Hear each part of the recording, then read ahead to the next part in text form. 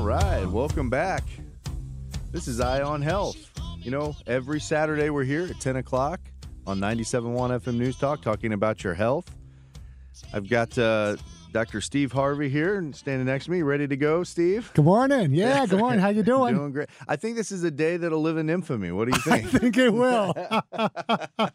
I am excited because we have special guest back in studio, Dr. Brian Perlman. Yeah. He's got the silky voice. He does. He's got that radio voice. Yeah. Hey, say something, Dr. Perlman. Yes. Say something. Good morning, everybody. Woo! Thanks for the compliment. There it is. Bright and Very early. good. Very good. Got that It's good radio for the voice. ego. Yeah. I can't wait to talk to you today. Every time you come in, you've got great, interesting information, so I'm looking forward to it. Yeah. What a gorgeous day out there today, huh? It's the best. Hopefully everyone's getting outside, getting active. We were off last week. We kind of got lazy, right? We did. We did get lazy. Got Yeah. fat and happy after Thanksgiving and just decided we were just going to sleep in, right? Exactly. Right. But the weekend before, we had a great show where we were talking about Medicare for All. Yes. Doing a little bit of a pro and con back and forth. I thought that went great. Interesting topic. Yeah. Definitely topic du jour if you're watching the mainstream media. It is. But I thought it went great. So if you missed that episode and you kind of want to hear the back and forth, I cannot remember the guest's name. You'll have to remind me. That was Dr. Oh, I'm drawing a blank. Oh, man. I'm sorry about that. Ed Weisbart. It was Dr. there you go. Weisbart. Very good. Whew. Yeah. Yeah. You kind of set me up on that one. I did. Sorry. Because he was like a professional who Yeah. had talked about this many, many, many times. And Right. It's like leading you into a Yes, trap. that's right. Not But my intention, I but, thought but it it was went fun. well. Yeah. And we fun tried to watch. handle it where it wasn't such an aggressive debate where people just ended up yelling at each other because Right. nothing really happens. Yeah. You don't accomplish anything that way. So I thought it went Yeah. well. If you missed it, you can check out the podcast either on the 97.1 Talk website or our website, which is eyeonhealthradio.com. Yes, Very good. which we've recently started updating, and Yes. it's not. I don't know. It's how not much quite as embarrassing I as don't it know used how to much be. I think maybe you are updating it. It was the royal we. I just meant myself. Okay. That's very good. But at least you can log in and see some up-to-date information on it now. There is some up to date information. Yes, and there the is. podcast should be up there. And the show sounds great in podcast. It just plays straight through. We've had a ton of great guests over the last 2 or 3 months. Yeah. We've got a ton of great guests coming up through the end of the year and even up until next year. Right. Yeah. So it's yeah. good. We got packed full with all kinds of Impactful. great So, stuff. Yeah, stay tuned. Lots of good information. But I do think that Medicare for All episode was interesting. Yeah, that was an especially Lots of good one. Lots Yeah. of good points. And if you're kind of wanting to see both sides of it without all the vitriol that you might see on TV, you might want to check it out and see. Absolutely, because you won't get that kind of good information anywhere else. Pretty much. That's right. Yeah, it was a good. Well, the topic has become so politicized that you can't even really talk about it now. Exactly. And then right. Yeah. both parties get into their two camps. And so, and what I wanted to do is I wanted to let our guests know where I was coming from, just so if you don't know where the other side is even coming from, you don't. Right. Exactly. Yeah. Because there's so much polarization, it's almost like you don't want to even know where the other side is coming from. You just want to say, I'm right, and this is why I'm right. So that's why I wanted to let them know where we're coming from. And anyway, I thought it went great. We do appreciate the guest coming in and giving his time. We do need to have him back in. Yes. Because in an hour, which is all we have, you just do not have enough time to go over all the different topics. Exactly. It's just not enough time. Yeah, and Dr. Weisbart will be back in a few weeks. He's on the schedule. Good, great. Because, one of the things we did not even get to talk about, and I knew this would happen, the whole hour basically became consumed with the financial implications. Yes.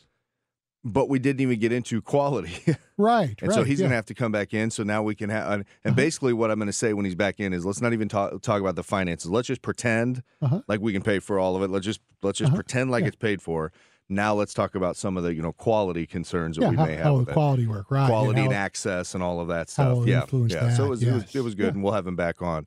But we're very excited for today's guest, Dr. Brian Perlman. You've been on before. Yeah. I have. Glad to be back, guys. This is a good time of year to have you on. It is. Because I've got all sorts of kids running around my house, and they can't concentrate on anything because of the Christmas, the holiday season. They can't even, school becomes an afterthought. So I can't wait to pick your brain to see if that is a pretty common theme throughout schools this time of year, right? These last, it's really from Thanksgiving on. Yeah. They just can't concentrate, but they have finals. They have all these, it's an important time of year because you're setting your grade right now. But it's hard to get them wrangled. So I can't wait to hear what you have to tell us. Are you just going to tell me I have to whip them into shape or what? I hope not. Spike the eggnog? What is Yeah, right. What else you want to talk about today, Dr. Perlman? So I think today would be a good time to talk about what do we do as parents when someone's struggling academically, just kind of different trends that we're seeing in schools now. A lot lately, and I don't know if this is a St. Louis thing or everywhere, there have been a lot of news shows showing the disruptive child and, chairs turned upside down and kids being evacuated from classrooms. I mean, even with young kids, and maybe talking a little bit about that, because I do get that question a lot here locally. Because, and I don't specifically remember which news stations, but two of them in the last month or so have had these exposés about violent children and, kids not being able to access curriculum and kids going off, I think was one of the headlines in school, and really having the conversation about, is it that much worse now than it was before? Or is it just now in the media more, or, even connecting social media, which I think we talked about both of the other times I was here, which I think will continue to be a topic. Yeah. So once or twice. Those are probably the areas would be good for a conversation. Maybe we'll stay away from Medicare for all. And focus on academics. I did see one of those news stories, so it is out there now. Yeah, absolutely. Yeah, and I guess we've seen this with the media. One channel or station will get it, and then it's like everyone else has to run with the exact same story. Yes. Absolutely. Yeah. So it'll be interesting to talk, because I have seen some of those coming up. Mm-hmm. Yeah. And I guess the question always is it more prominent now or more prevalent now, or are we just hearing about it more just because of the media cycle, the news cycle? Yeah, so good question. Okay, all right, stay tuned, folks. We do have to go to our first break. When we come back, we're going to have more with Dr. Brian Perlman. This looks like a very interesting topic. Can't wait to hear about it. So stay tuned. We're going to have more Eye on Health after these words. We're back. 97.1 FM Talk. This is the Eye on Health Show. And we're here with Dr. Brian Perlman, and we're going to talk about things having to do with mental health and the education system and things like that. I think one topic we've seen a lot about on the mainstream media recently has been, misbehaving kids. We see a lot of those stories.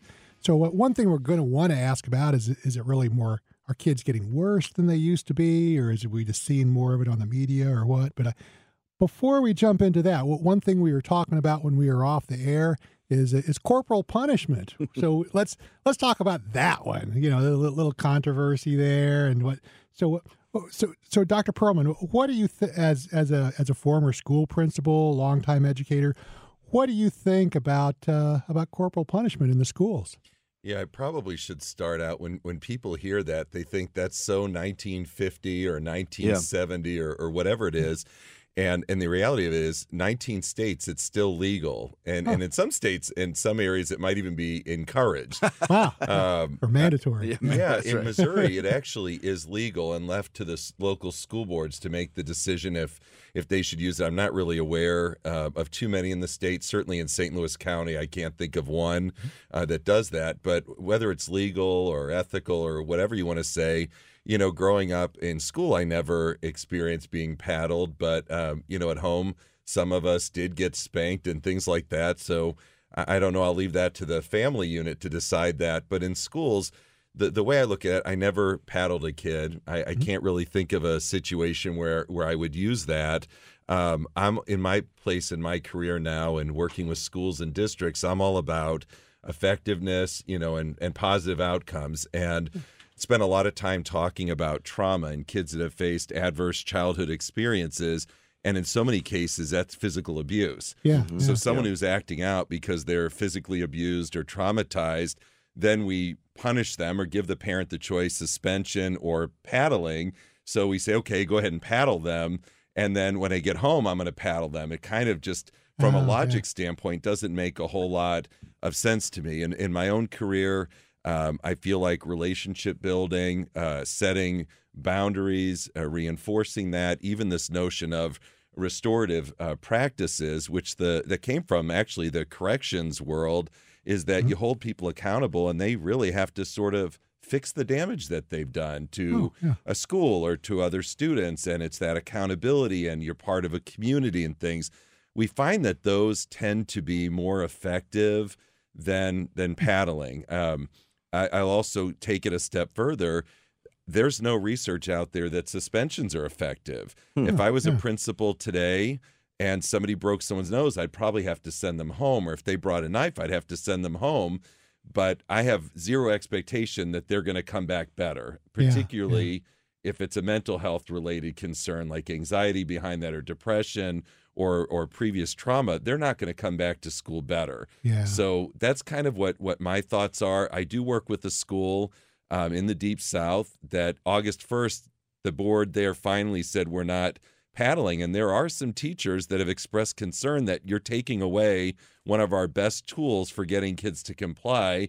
And again, as someone they're consulting, I have to respect the local norms. But when asked my personal opinion, it's like, I just don't have any evidence. And I know in the show you talk a lot about looking at research and looking at evidence. Well, there isn't any that supports that. Yeah. I think when it comes to paddling or corporal punishment, I think a lot of it was more the threat that it could happen than it actually happening to try to keep people in line. But I just got to say, in today's litigious society, I can't see how any school district would ever say, go right ahead and paddle. Can you? I mean, it seems like you're opening yourself up to some legal hot water. Because, what if the kid comes home and he says, oh, I can't sit down because my butt hurts too bad because I got paddled too hard. I don't think that's going to go over very well. But you're saying it is still legal, and even here in Missouri, still legal. And left open to the local school board. You said something very interesting, and the notion, all of us when we went to school, and I think we're pretty much contemporaries here, we're kind of the carrot and stick approach, right?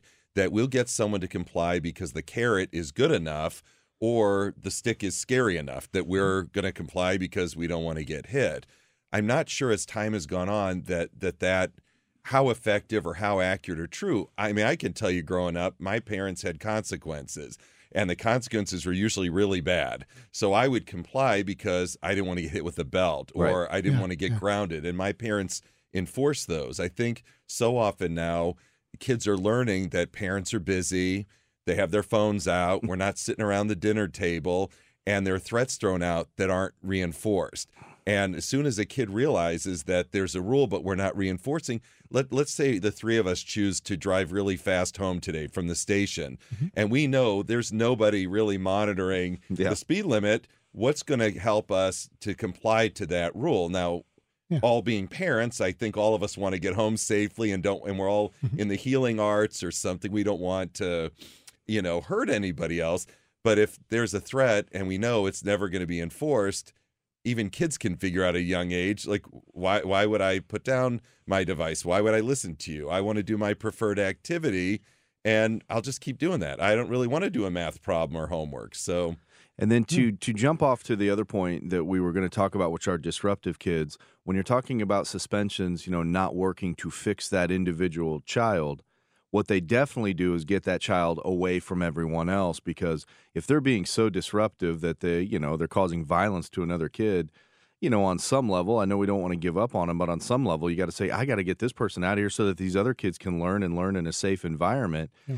Do you ever get to the point where there's just some kids that just are not fixable? Is that a point where it's like the traditional school system that we have is not going to work for this kid? So I want to go back to the first point that you said. Everybody has the right to FAPE, free and appropriate public education. But my point of that is, but not at the cost of 25 other kids learning. Okay. Yeah. What I would say is certainly we don't want a student in there that's not accessing the curriculum themselves or disrupting other people from learning. There is a push now where we have reset rooms, where there is using Tai Chi or yoga or something of that to get someone back sort of into that window of tolerance, into a place where they're at a good place to learn, where we're building in breaks. So many of our kids, like I was a kid that got sent to the principal quite a bit, probably because I have ADHD and I couldn't sit still and I wasn't really that interested. But the consequence often would be to take away recess or take away movement and making you sit longer, so which ends up making the problem that much worse. Yeah. So I think it's really getting a group together, really problem solving what the kid needs, what emotions driving that behavior, and what program we need to put into place to help them be effective. there are kids that go on to a higher tier where the local public school is not an appropriate placement for them. One of the schools that I currently work with is a K-12 alternative school in Alaska, and all the students there are all on IEPs, individualized education plans, and have a program set up with many breaks, with a lot of support, with everything that they need, so that those students have the opportunity to grow a year every year. In a traditional school setting, the behaviors, the structure, the typical program for them is just not effective. So from that standpoint, I don't know if it's worse now than it was before. I don't know if before we just threw kids out at a certain age and, hey, buddy, you got to keep your kid home, or he's not welcome, he or she. The laws have been set up to prevent that from just arbitrarily. We don't like Brian, and we don't like Brian's behavior, so we're just going to kick you out forever, you know? And Brian might be 6 at the time. You know, how can you predict what's going to happen in the future? So let's say someone does get repeatedly suspended over and over again. Suspension is like 3 days or something, right? And then is there still something called expulsion where you actually get expelled? Is that still a thing? Well, I think more in the high school area when there's a felony involved or something of that sort that it could happen. Most of my career was at the elementary level, and I can't think of a single kid that was expelled at that level. Now, if somebody stabbed someone, there would be a consequence. There would be discussions about what's the appropriate setting, whether it's in that school, in a sort of a self-contained with assistance type of situation, or whether they would be looking at a placement through another organization. I worked in a school. We had a 3rd grade girl who was very disruptive, very violent. In fact, at home had pulled a knife on her younger brother, that the district actually contracted with a private school situation that was designed for kids that have these types of behaviors. There are some in the St. Louis area. There's some out a little bit more rural, that really the discussion is what does this child need to be successful, and what do we need to make sure that we're ensuring safety for everybody. So those are difficult conversations, and I wish I could say they were made quickly.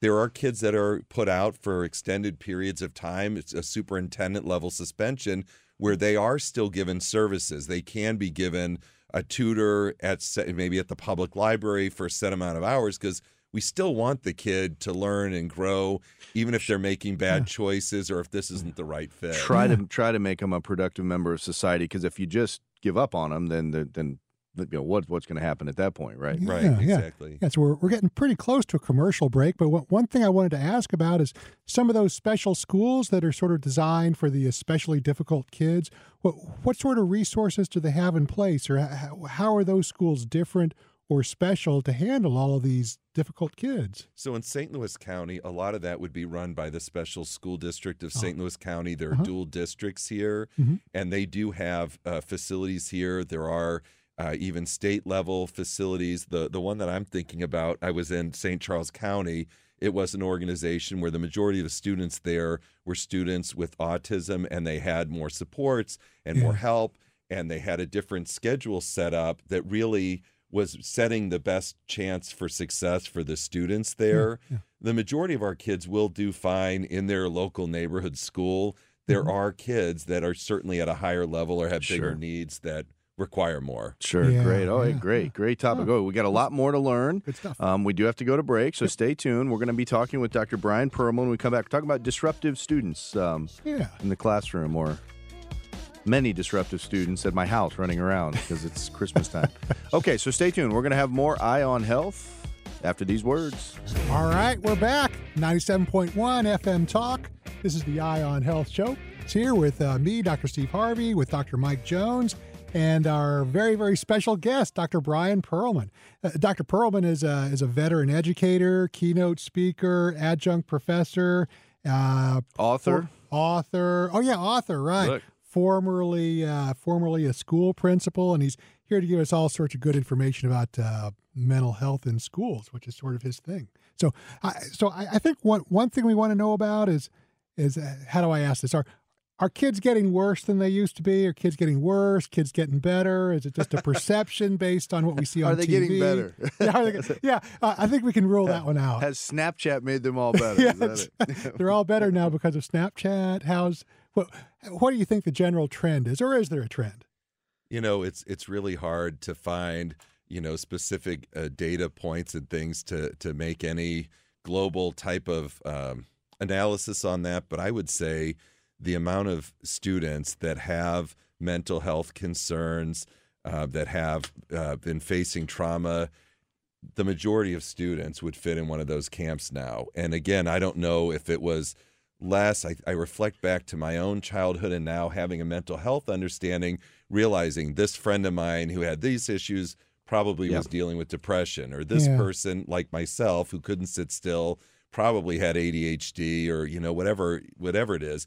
It seems like more people than not are dealing with effects of stress in the household, dealing with some mental health condition. I guess the negative is I think that number's gone up a lot. Yeah. I think there's more people than not.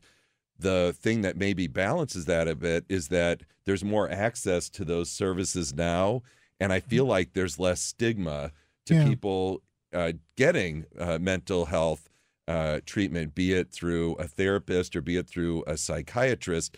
I think there was a time that I could remember that I think people would have admitted anything before they admitted that they were dealing with something in the mental health world. And I think organizations like NAMI, other organizations, are kind of getting the word out there that a mental health concern is very similar to a physical health concern. Yeah. Somebody who's dealing with a heart thing wouldn't be embarrassed to share that with others, or God forbid had cancer, diabetes, or asthma. But for some reason, when we say things like anxiety or depression, people kind of take a step back, like, I need to put a mask on and get a tissue because you're going to give me anxiety or depression. I mean, I don't know. Steve, do you think that anxiety and depression are becoming more common in teenagers? I'm not sure. I kind of suspect it is, but I'm not sure. I mean, one thing I'm certain about is that it's less stigmatized now, and kids who have problems with depression and anxiety now would be a lot more likely to tell people about it or admit to it. The thing I'm not as sure about is whether or not it's more common. They've not been doing any studies or anything on that. Sorry, I put you on the spot. Oh, that's okay. I didn't prep you for it. And there have been studies, but it's hard to. The ascertainment is difficult. Yeah, for are those people kind of just studies. admitting to it more now than they admitted to it, 30 years ago? But it does seem like there's more anxiety and depression in teenagers. Yeah. It just seems that way. But. We're certainly a lot more aware of it. Yeah. So we're more aware of it. There's more anxiety and depression that we know of, and I'm not sure if there's really more of it in general or not. What's the going thought on treating teenagers with antidepressants or anti-anxieties? Yeah, because it was controversial. We did a show on it a couple years ago because there was some thing out there that if you put them on it, maybe they became more suicidal. Weren't there some deaths or some of the shooters, some of the mass shooters were on these things? And and the complicated question. Some of the mass shooters who had antidepressants in their system had cocaine in their system at the same time. It's like, well, which one you going to blame? But I think with kids, there's more hesitation to give antidepressants and other medications as there should be. I think there's the evidence that it's effective is not quite as good in kids. Oh, okay. Also, sometimes in kids they can have they might actually have bipolar disorder as opposed to unipolar depression, or as opposed to major depression, and antidepressants can do bad things to people with bipolar disorder. Yeah. So I think with kids you have to have more caution. And just in general, child for the medication part of things, child psychiatry is harder to do than adult psychiatry. That's why I did it. That's why you don't do it. That's why I don't do it. Because it's too hard, and I don't want to do it. Sorry to put you on the spot there. That's okay. Yeah. And I guess, Dr. Perlman, you would probably say if they do have something like bipolar, I mean, there's no amount of classroom work you're going to do away with that. If they're on some sort of manic episode, they're going to disrupt everyone around them. They've got to see a child psychiatrist to get on the appropriate medicine. And it's one of these things that's really challenging because we have to be careful that the folks in the school, the principals, the teachers, and others, we don't have medical degrees. Yeah. So for us, we have to be really careful that we're not trying to make a diagnosis, whereas I'm not a pharmacist either. So the other challenging fold that we can add to this conversation, probably give ourselves another couple hours to discuss this, is it's really hard, I think, to differentiate between somebody who's dealing with a trauma-type situation, a mental health situation, someone who just hasn't slept because they were up playing video games or on a phone all night, or a student coming in. There's so much evidence now talking about what we consume as far as, eating and that, have a student who's acting out, showing signs that could be this, could be this, and you ask them, well, either I haven't eaten since the last meal you gave me on Friday, or if it's food choices that I stopped at 7-Eleven this morning and I had a Slurpee, hot bag of hot fries, and a spicy pickle, which I got to be honest, I think eating the plastic and the cup would have more nutritional value.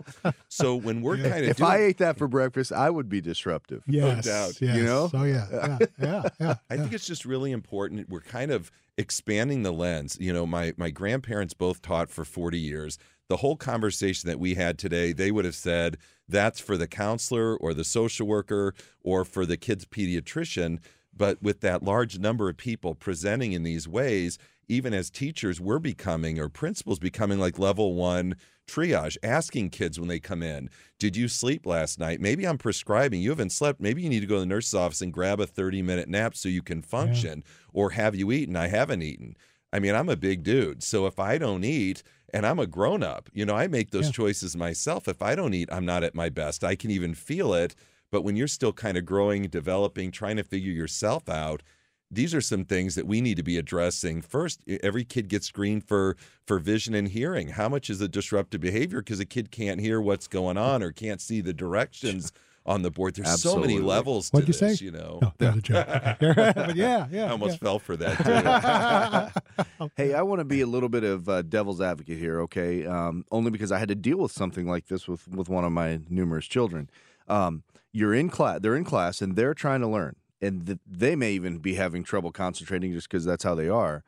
But then you have one of these marginalized kids in that same classroom of, let's say, 20 to 25 kids, and they're barely holding it together, and they're creating disruptions. That does make it difficult for some of the other kids in the class, especially those that are already having a little trouble concentrating. I think there are some kids that are laser focused, and a bomb could be going off in the back, and they're still taking notes. But for some that are kind of barely able to concentrate anyway, then you get a disruptive kid. So at what point does the good of the few outweigh the good of the many? When do you pull that other kid out and say, traditional classroom's just not going to work for you without creating a negative for that kid? It's a great question and something that we get asked, all the time. A lot goes back to the data that we're taking and trying to do rule outs of figuring out, is it just mourning? Is it that the subject area? Is it there's something else going on that we're trying to plan for to put the best programming in place and intervention for a student that's struggling, even if it means more breaks or something different? I've always said, and I think most of the educator friends and colleagues of mine would say, if one kid is disrupting the learning of 25 others and the teacher is not only taking notes, the teacher can't get through the instruction, that's something that we need to be dealing with right away and starting right away with interventions, coming up with a different programming as much as we can. I started in one of my buildings when I was a principal. We had a situation where like 25 kids literally were kind of ruining our school of 600 kids. And I kind of was like at the end of my rope, couldn't figure out what other tools to use. Ran into a former UFC fighter, MMA fighter that I knew, and kind of just tell him what was going down. And we agreed, let's start a morning martial arts thing intervention. And we did. He taught the Brazilian Jiu-Jitsu. I taught the stand-up boxing. And with those kids and involvement in a team and holding them accountable and getting that energy out in a constructive way, 24 of the 25 boys, within 6 weeks, there were no more behaviors. We started doing a movement intervention for the kids that had the wiggles. They needed sensory input or they couldn't sit still. And by putting that in, for a lot of the kids, that reduced it down. So it didn't cure everybody. It didn't fix every behavior. But if a kid's 100 times disruptive in a week and we can cut that to 50, to me, that's progress. I mean, we still got some work to do. But like when I go and work with teams and talk with schools, I say, a lot of these kids need out of the box. We've got to come up with something new and different. The standard protocols aren't necessarily going to work for these students, and we just got to try things. And if it means helping in another grade, or if it means going out and getting some exercise to burn off or doing some heavy lifting, we just put a program together to help that student and mitigate and reduce those disruptive behaviors. Because you're right, if it's a class of 30 and one kid's disrupting, everyone deserves an education, but not at the cost of 30 other kids' education. It's true. Yeah, it sounds like a recurring theme is if there's a kid who's disruptive or bad or doing something bad, there's something they need, and to try to find out what that is, and if they get that thing they need, they won't be disruptive anymore. I don't believe in randomness. I think that every behavior, there's a function of it, there's a cause for it. Short of there being $100 on the elevator on the way out and one of us just decides to grab it and shove it in our pocket, I don't think there was much forethought to that. But for most of our kids, it's really trying to get to the root cause of what's going on, building that relationship, helping to break things down and give them what they need. Yeah, absolutely.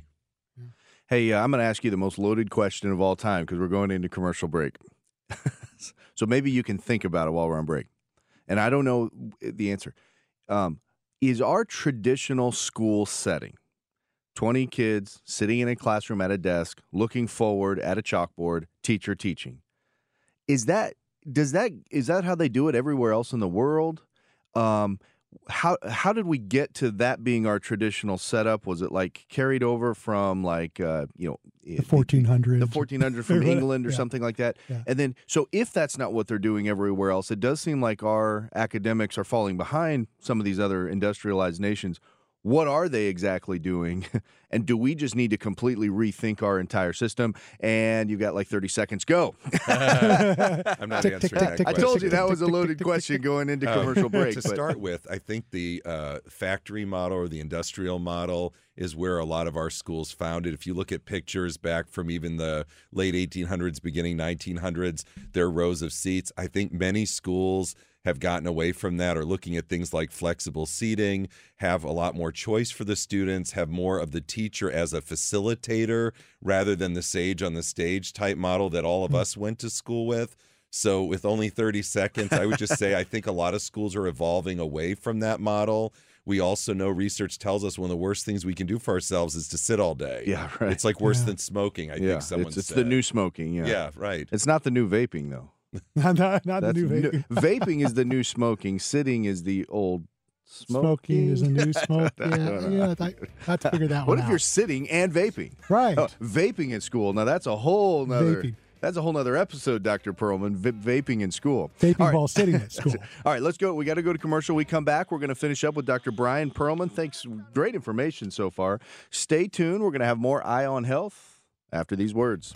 This is the Eye on Health Show, 97.1 FM Talk, and we're talking to Dr. Brian Perlman. Dr. Perlman, veteran educator, keynote speaker, former principal, also manages a mental health practice of his wife, Dr. Lena Perlman. You can see that at stlmentalhealth.com.